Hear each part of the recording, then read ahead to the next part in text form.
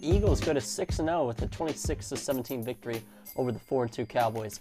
Coy Camiscioli, Phillips Sports Talk. Let's break down the Eagles' victory to remain undefeated, and it's getting exciting now. The Eagles, they continue to roll. They absolutely dominated the first half. The Cowboys just looked like they're on a completely different level from the Eagles in that first half, and they started mounting a comeback at the beginning of the second half, but it was just too much to overcome. And a big part of this loss for the Cowboys, I think, was one, the Eagles' defense, but Cooper Rush, he really looked bad in the first half, and mainly in general, but especially that first half. I think he was always not that good. He's not a bad game manager, but the Cowboys in recent weeks have just relied on their defense a lot, and I think they felt a little more pressured to pass a little bit more in this game, so they kind of put the ball in Cooper Rush's hands a little bit more, and it didn't work out that way. He attempted 38 passes. That's not what Cooper Rush should be doing in my eyes. His total stat line, or his full stat line, 18 to 38 completions for 181 yards, a touchdown, but 3 interceptions. So really not a good night for Cooper Rush. But the one really positive that I just love watching Micah Parsons play. Sometimes I do wish we had him over Devontae Smith, but I do love Devontae Smith just as much. He's a Philly guy. But Micah Parsons, man, even his coverage is good for a linebacker. It's insane. He had some really good plays. He did have one really bad play. It wasn't even an actual play. It was a taunting penalty. He had a very good deflection to keep the ball from getting to Dallas Goedert, and he had a really bad taunting and it forced an automatic first down. The Eagles kept rolling from there. And who knows what would have happened if that didn't happen, though. For the Eagles, though, Jalen Hurts, he was solid, 15 to 25 completions for 155 yards, 2 touchdowns, no interceptions. Miles Sanders is still scoring. I don't know, maybe he can keep this up. His full stat line, 71 yards on 18 carries and a touchdown.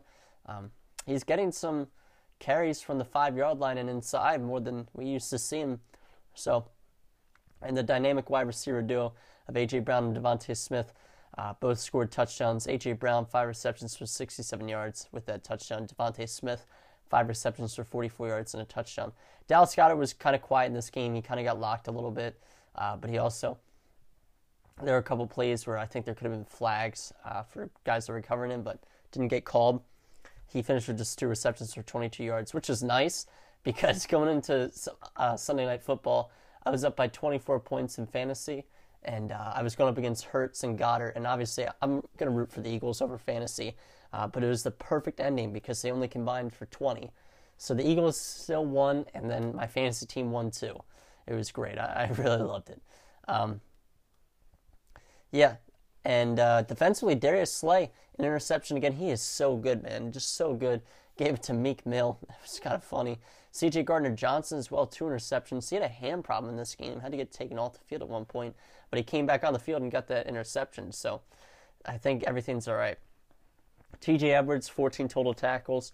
No sacks for the Eagles in this game and just 4 QB hits, but that's not what they needed to do.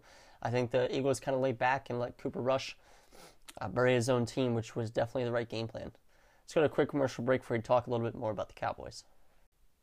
So we already talked about Cooper Rush a little bit, and Micah Parsons. I'll tell you what, Zeke looked really solid. Ezekiel, he had some big runs in this game. He's getting them for big chunks of yards. 81 yards on 13 carries and a touchdown. That's good to see. I don't like the Cowboys, but for the decline that he's had in recent years, that's kind of cool to see. Tony Pollard, 44 yards on 11 carries, so definitely got outworked by Ezekiel in this one. CeeDee Lamb, 5 receptions for 68 yards, and Jake Ferguson had the lone touchdown for the Cowboys. Receiving touchdown, that is, from Cooper Rush. Dak Prescott is on pace to play this upcoming week, so we might start to see CeeDee Lamb and Dalton Schultz get more involved in the game plan a little bit. CeeDee's already a little bit involved, more involved than any other receiver, but it's just Cooper Rush, and it's just a little bit harder to get the ball there. Now I think he could get a lot of work, and same thing with Schultz, because Schultz has been a very disappointing player so far this year. The last thing I want to say about the Cowboys, their kick returner, Kevontae Turpin. This dude's electric. For those of you that watched the game, he had the big run to start the second half. A couple big runs, actually, and a big punt return. He is electric, man. This guy's speed is nice. It was entertaining to watch. I was scared whenever we were kicking off, really, especially when the Cowboys had that momentum going a little bit in the second half. But yeah, that is all. The Eagles are on bye this upcoming week, and they will play the Steelers the week after. So I'll have podcasts coming out soon about that. Thank you guys so much for listening. Go follow Philly Sports Talk Instagram page and TikTok, philly.sports.talk_, no capitals. That is the username. Thank you guys for listening. Peace.